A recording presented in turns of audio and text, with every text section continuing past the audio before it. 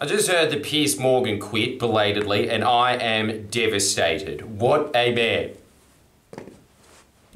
Simon Cowell for news.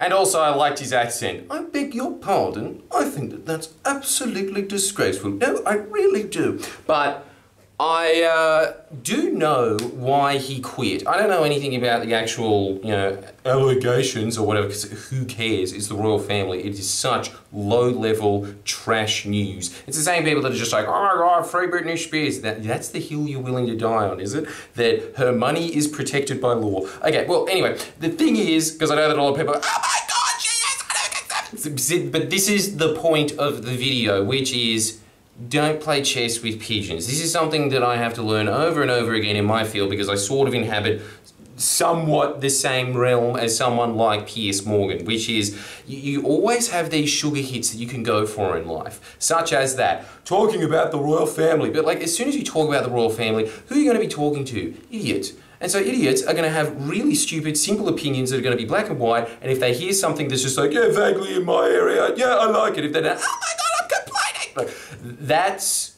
the people that you're trying to convince.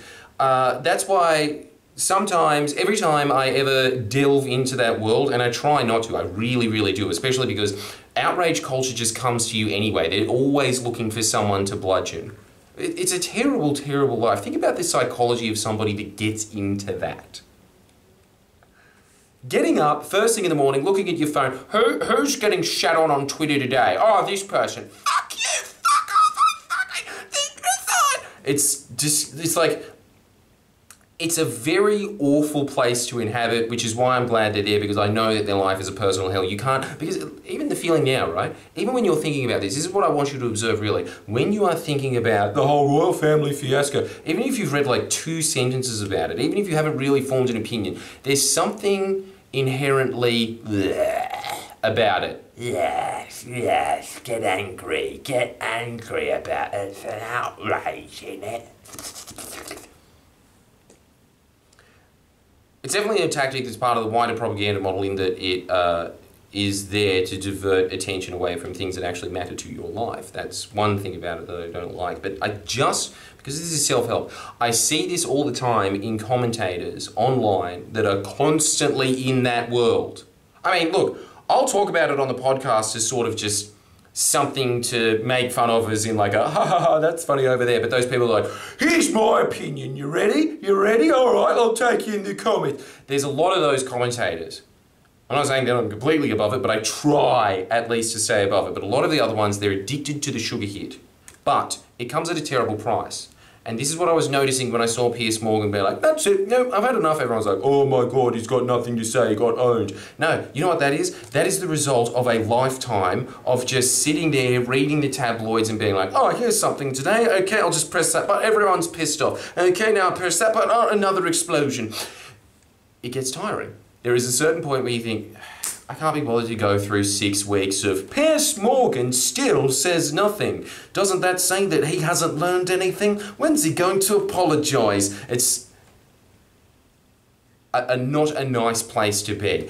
The other thing that I personally don't like about it is because I have been in those situations before. Obviously, when you're a political commentator, you are going to inhabit that space.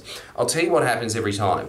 You actually can end up winning those arguments. Well, I don't think that you can if you're just going to be sitting there being like, well, I think the Queen's got Meghan Markle's a Queen herself. You know, you're never going to win an argument like that because, again, you're not really playing chess with a pigeon.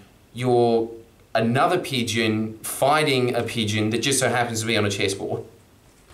You can go, I'm above it, this entire argument is stupid. That's what I'm always going to because I really don't care about those things. Honestly, most of the time when I've ever delved into one of those hot button issues, it's kind of just by accident. Just being kind of drawn in there and then everyone's like, fuck, and then you're like, ah, fuck, here we go. Now the thing is, at the end of it, you can explain yourself well enough and you can, you know, can properly contextualize and reframe the argument to be like, why are you even thinking about that in the first place? But it's tiring to do it. There's better things that you can be doing with your life. And I think I just noticed that in Piers. I swear that was the look. I've seen that look before of like, nah, I'm out. And the other thing that I see is like, there's all of these commentators online that people are always being like, start a beef with this one, start a beef with that one. But it's just like, I can't be bothered. It's not fun. I'll start a beef with someone if it's kind of like fun and you're both kind of getting something out of it and it's all fun and games and it's kind of just, you know, it's a bit of a laugh. But there's a lot that, it's just the kind of content that they produce, the kind of topics that they talk about is very, it's entirely filled with landmines. And I honestly think that they cannot like that. No one can like living in outrage culture. But I think they're just addicted to the spike in views. And that's just really what I want to be talking about now, which is just that outrage culture, if you are ever partaking in it, is sick. Notice what happens to you when you do. You feel worse. You feel much, much worse throughout the day. And it just reminds me of that old saying, don't play chess with pigeons. Just don't even try. If anybody ever goes into that world, this is the best thing that I've learned. The best piece of advice I've ever learned is just ignore the comments. Just don't bother, because you sit there and you're like, but you're such a fucking idiot. And like, it just keeps going. But what happens? You lose an entire day of your life and you feel bad.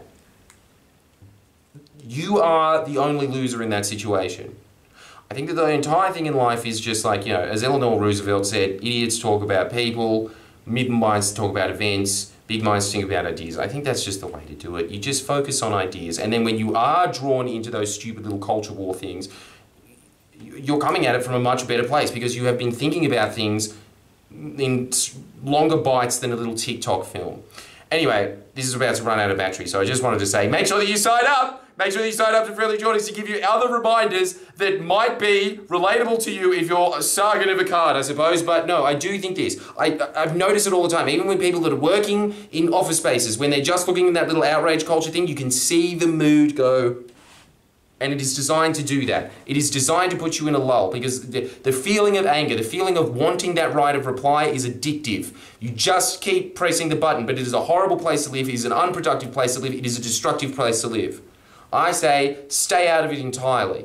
As much as you possibly can. Stay out of outrage culture. If you're ever even going to talk about it, just make sure that it's in a jovial way, that you're not actually like being like, no, but seriously, because really, you shouldn't have strong opinions on these things. They're really inconsequential. No one is going to remember this in a week. And look, I'm just using it right now to just get people to click in on it so you know, you will focus on this. But I'm trying to move it into the broader concept, right? This is what I'm talking about.